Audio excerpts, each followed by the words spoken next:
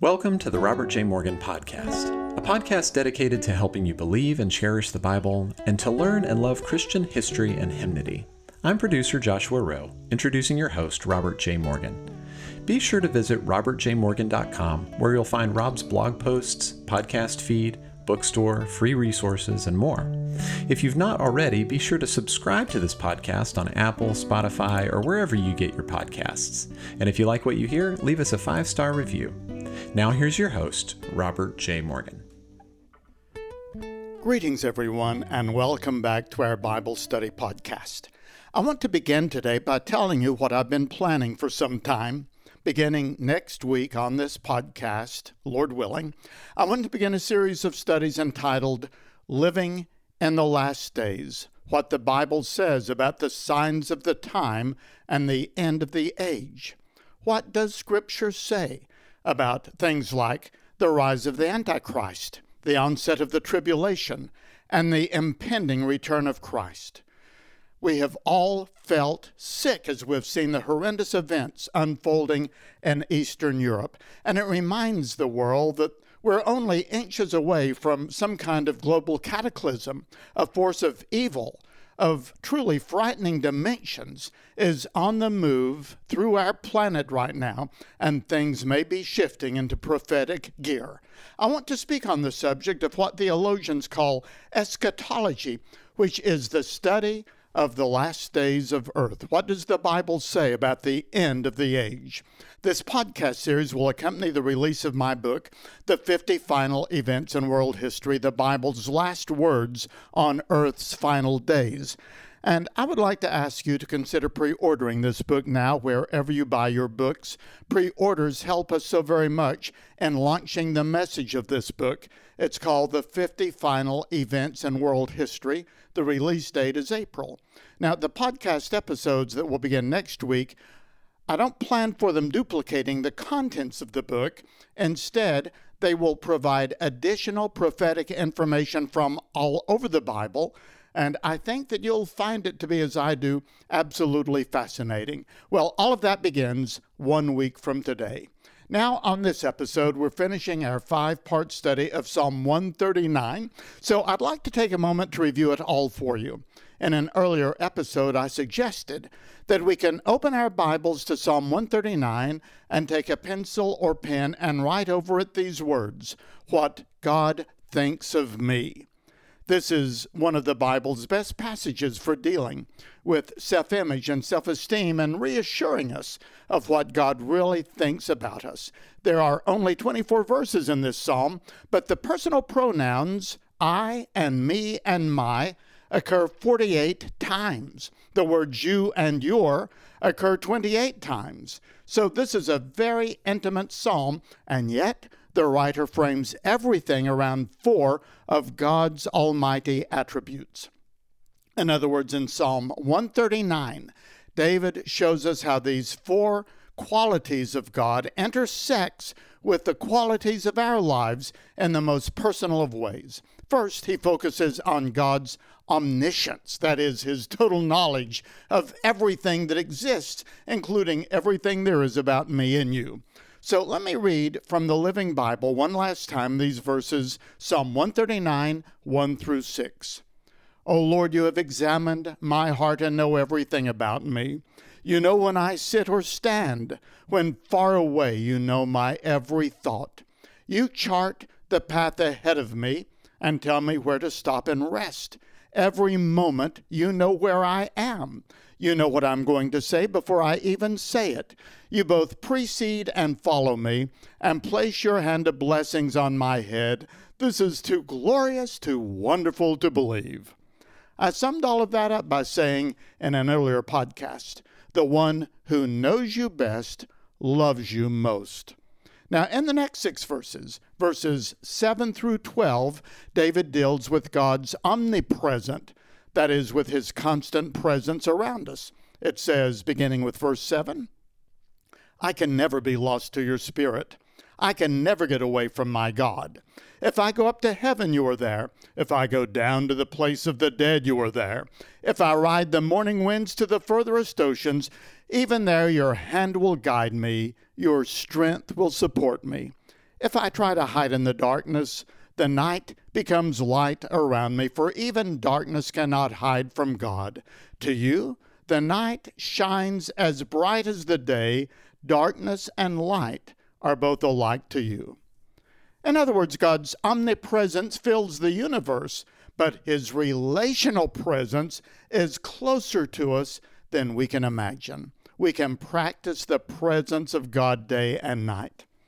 Now, in the next 6 verses 13 through 18, David deals with the subject of God's omnipotence with his creative power.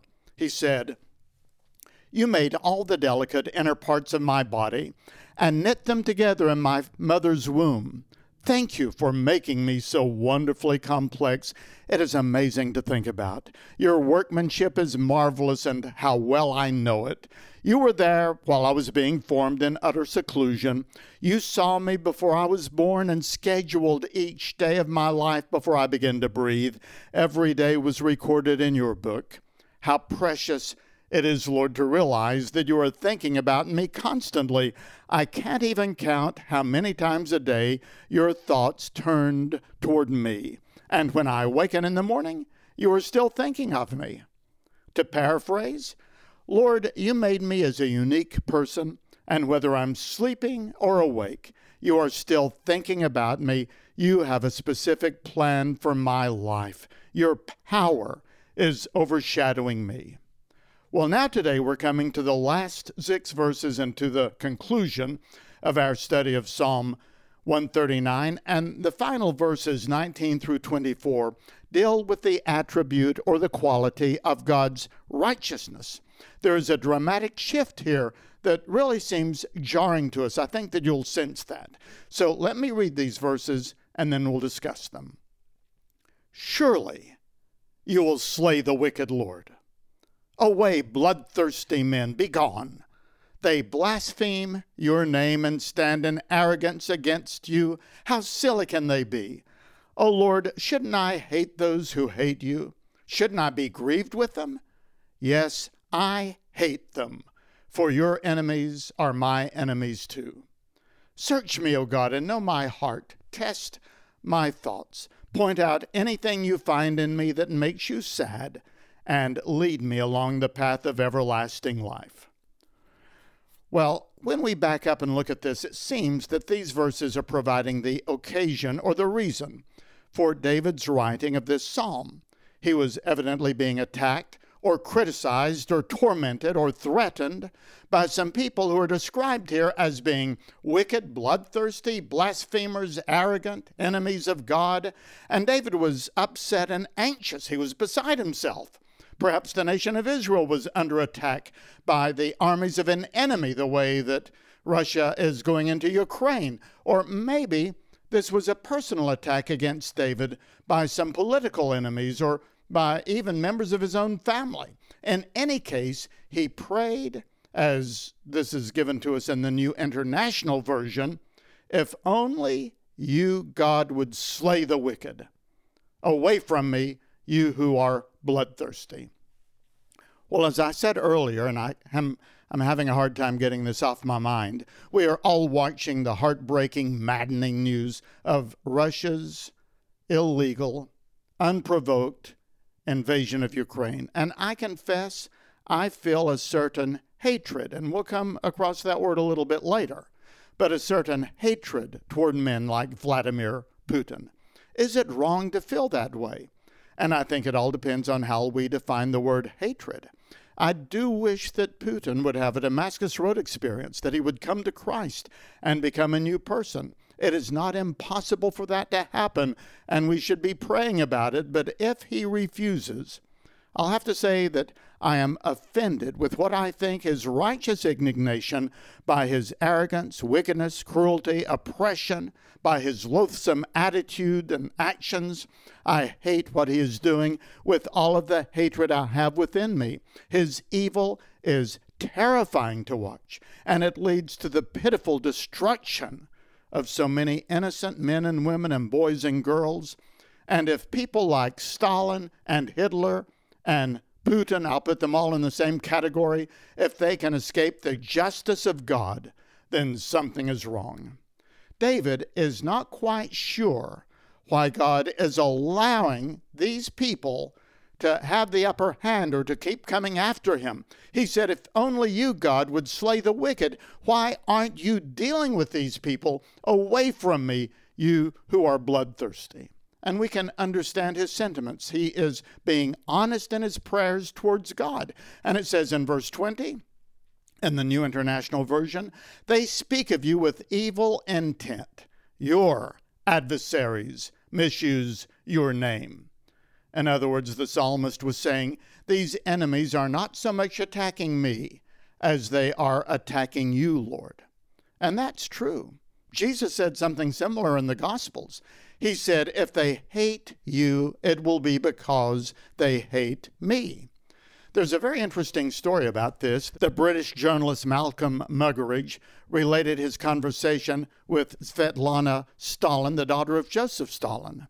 Muggeridge and Svetlana were working together on a BBC project, and according to Svetlana, as Stalin, her father, lay dying, plagued with terrifying hallucinations, he suddenly sat halfway up in bed, clenched his fist toward heaven, and then he fell back on his pillow dead. His rebellion was a hatred and an anger and a rebellion against God, and there is an iron cable of evil that pierces through and links together all of the evil dictators and despots of history. But we have to remember the same cable runs through us as well, because we are all sinners with evil within us by both nature and choice. But the blood of Jesus Christ has the power of dissolving that cable and setting us free. But when people reject the grace of the Lord Jesus Christ and the love of God and the fellowship of the Holy Spirit, they are left with nothing but this impaling iron cable that drags them down into hell and into judgment and into separation from God. And so in verses 21 and 22, David brings up this idea of hatred. He brings it right to the surface, and he says, do not I hate those who hate you, Lord, and abhor those who are in rebellion against you. I have nothing but hatred for them. I count them as my enemies. Now, at first glance, this seems to conflict with the teachings Jesus gave in his Sermon on the Mount, where he told us to love our enemies and to pray for those who despitefully use us. And the very idea of hating someone or of God hating someone is very jarring to us. I remember many, many years ago visiting a man in his home who wasn't quite ready to give his life to Christ. And one of his objections was that somehow he had opened his Bible to the book of Malachi. And the book of Malachi begins with these words, I have loved you, says the Lord. But you ask, how have you loved us? And the Lord said, was not Esau Jacob's brother? Yet I have loved Jacob, but Esau I have hated. There were two brothers, and it says God loved one but hated the other. And this man could not understand how a God would love one brother but hate the other. And he didn't want to follow a God who hated people. And that was a major objection for him. I can understand that objection, but it underestimates the perfections of God. If God does have the capacity to hate, then his hatred would be as pure and as perfect and as good and as appropriate as his love. Now, when we think of hatred, we think of a personal, emotional animosity and resentment that rages up inside of us. We think of personal scorn and spite. But that may not be the best way to define the word hate as it relates to Almighty God. In his theological dictionary, Jeffrey W. Brumley describes this word as it relates to God, saying it is, quote, not emotional hatred, but a disavowing of evil and of those who commit it. Let me repeat that. Brumley, in his very well-respected theological dictionary, which I have, says that when it refers to God as hating someone, it is not referring to emotional hate, but to a disowning of evil and of those who commit it. For example, in the case of Jacob and Esau, there is no sense when you read through the gospel, through the book of Genesis, where the story is told, that God had any emotional preference for one over the other. But one of these boys, and not the other, was chosen to be in the lineage of the Messiah based on how God knew they would turn out. And Malachi used those words, love and hatred, to describe those judicial choices. There's another book, it's called The Hard Sayings in the Bible, written by a series of brilliant Bible scholars, including Walter Kaiser and F.F. Bruce. And in their comment on Malachi 1, they said, quote, when Scripture talks about God's hatred, it uses a distinctively biblical idiom, which does not imply that Yahweh exhibits disgust, disdain, or a desire for revenge. But there are clear objects meriting God's hatred, including evil, all forms of hypocritical worship, and even death itself. And they went on to say, God does not experience psychological hatred with all its negative and sinful connotations. And really, I think that one sentence says it all. When the Bible says that God hates someone, and it doesn't say that often, but occasionally, such as in Malachi, you'll see it, and it's alluded to here in Psalm 139, or when a writer in the Bible says, I hate someone, and they're speaking with righteous indignation, then they are not so much as describing a psychological hatred with all of its negative and sinful connotations. They are instead speaking with moral dimensions of separating ourselves from that which is harmful and causes sin and suffering and oppression in the human race. Well, here in Psalm 139, David never says that God hates anyone. He is wondering simply why the Lord is allowing those whom David hates to live. He said, if only you, God, would slay the wicked. Do not I hate those who hate you, Lord? I have nothing but hatred for them. Well, the lesson for us in all of this is to find the balance of the Lord Jesus Christ in the way that we deal with people who are evil and who are fostering evil on others and on our planet. They are invading our righteousness, and they are violating the righteousness of God.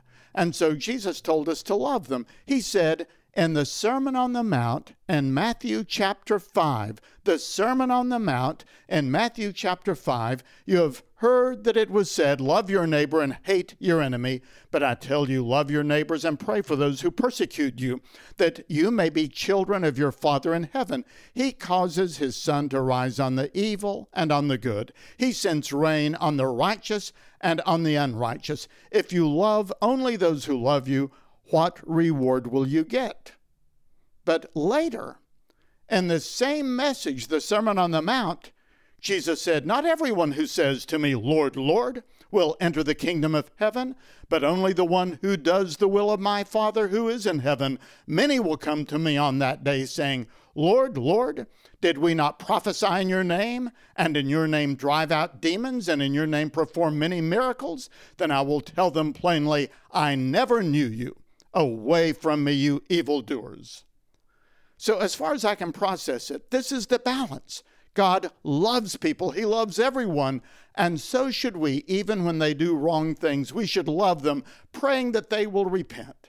But if they will not repent at some point, the righteousness of a just God will repel them backward right into judgment. Evil will not win the victory. Wickedness will not prevail. Sin and suffering will not endure. And if we don't hate people, at least we recognize a righteous indignation for the evil within them that is perpetrating violence and suffering in this world. We can love people and yet be zealous in our hatred of evil. And this is what David is talking about. He has said, Lord, you are righteous. Your righteousness is absolutely stunning and perfect, and it cannot budge. And I'm surrounded by unrighteous people, Lord. I need for you to deal with them. That's an appropriate prayer. We can fight as hard as we can in the strength of the Lord to keep the righteousness of God aflame in our lives. We can strive by God's strength to maintain our own personal holiness. We can ask God to help us. And then we look at the world around us, and we may love the people with redemptive love, but we hate what is happening. And we say, Lord, how long until you deal with it? That's what David is saying here. He is talking about the righteousness of God, the way it intersects with his life, for the way he wants God to deal with it, and for the way he needs help with his own attitude in the midst of it. Well, now he comes to the very end of the psalm, and this is where he says, Lord, I really do need help. All of this is overwhelming me. And we come to one of the richest prayers in the Bible. It's very easy to memorize and very important to offer. He says in verses 23 and 24, Search me, O God, and know my heart. Test me, and know my anxious thoughts. See if there is any offensive way in me, and lead me in the way everlasting. I remember having a friend in Bible college who one day looked unusually disconcerted, and I said, Steve, what's wrong? He said, I prayed the prayer at the end of Psalm 139, and I asked God to shine his spotlight on whatever was wrong in my life, and I'm overwhelmed with what I've seen. I think I'm going to have to say, Lord, shut off the light. Lord, shut it off. Well, I don't think that Steve ever prayed for God to shut off the light, because he went on to become a very powerful Christian leader. I think he always wanted God to assess him and help him, but it honestly does take some courage to offer this prayer. Recently, I summoned up my courage, and I've been praying this prayer. And what I'd like to do as we end our study is to walk through these two verses and glean as much meaning from them as we can. Verse 23 says, Search me, O God. And here, Psalm 139 comes full circle. In fact, if I were teaching this psalm in a classroom, I would draw it as a circle with 4 different segments. And the last segment about God's righteousness and the concluding prayer would bring us right back to the beginning. So go back and look at verse 1. You have searched me, Lord, and known me. He says, Lord, you have searched me, you know all about me. And then he goes through all of these qualities of God and how they intersect with his life. And he ends by saying, oh, Lord, keep on searching me. It comes back full circle because this is not a one-time prayer. It's the constant prayer of the believer. It's a little like having our annual physical. I've gone back to my same doctor year after year and said, Doctor, examine me and see if there's any sign of disease or illness and help me to stay as healthy as possible. This has been a regular routine and rhythm of my life. In fact, I need to schedule my next physical. And I will go so far as to say that I might not be alive today if I hadn't had this habit in my life, because some years ago, one of the tests came back with something very disturbing, but the doctor caught it very early, far too early for it to develop into something worse, and we've been constantly monitoring it since then.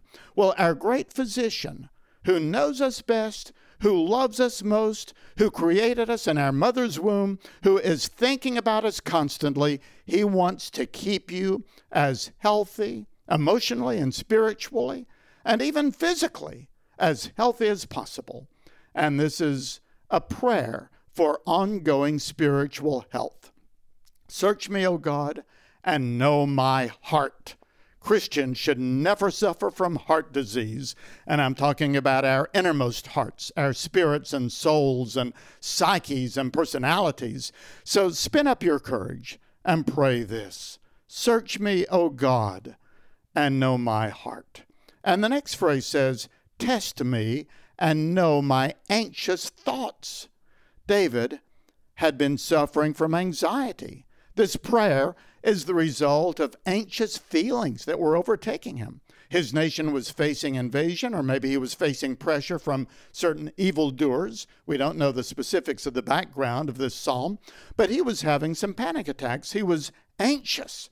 And the word that is used here for anxious thoughts in the Hebrew is the same word as is found in Psalm 94, verse 19, which says, when anxiety was great within me, your consolation brought me joy. This is so insightful. It means that when anxiety takes over our hearts, something is wrong somewhere within us. God does not want your heart to be overwhelmed and ruled by anxious thoughts. We're tempted by them, but we shouldn't be dominated by them. And so we need to learn to say, Lord, search me. See what's wrong with my faith. See what's wrong with my heart. Study my anxious thoughts. Yes, Lord, I do have the wicked. I do have the bloodthirsty. I do have those with evil intent, those who hate you. But Lord, there are urgent and terrible problems, but anxious thoughts I know are not the godly response to it all. Show me how to recover my trust, my peace, my strength, my poise, and my focus on you. But of course, there is something in addition to anxiety that can sicken our hearts and spirits. There is sin in all of its many subtle forms. And so the psalmist goes on to pray in verse 24, see if there is any wicked way in me. Now just imagine praying that, Lord, is there anything, large or small, anything at all in me that is not pleasing to you? Will you show me that? You know, there can be a lot of things wrong with us without our realizing it. Again, let's go back to the physical analogy. It's possible, I hope this isn't true, but it's possible that right now you or I have cancer in our bodies. We don't know it. We may have undetected heart disease. We may have hypertension without realizing it. We may have diabetes, but it's not yet obvious. Well, the sooner we find out, the greater our likelihood of survival and of longevity and of good health. In the same way, there can be a lot of things wrong with our personalities that we simply cannot detect without the skill of the great physician.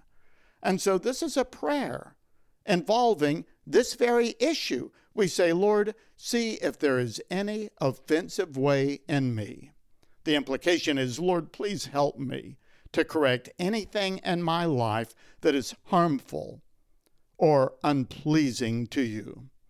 And then the psalmist ends by saying, and lead me in the way everlasting. Let me paraphrase that.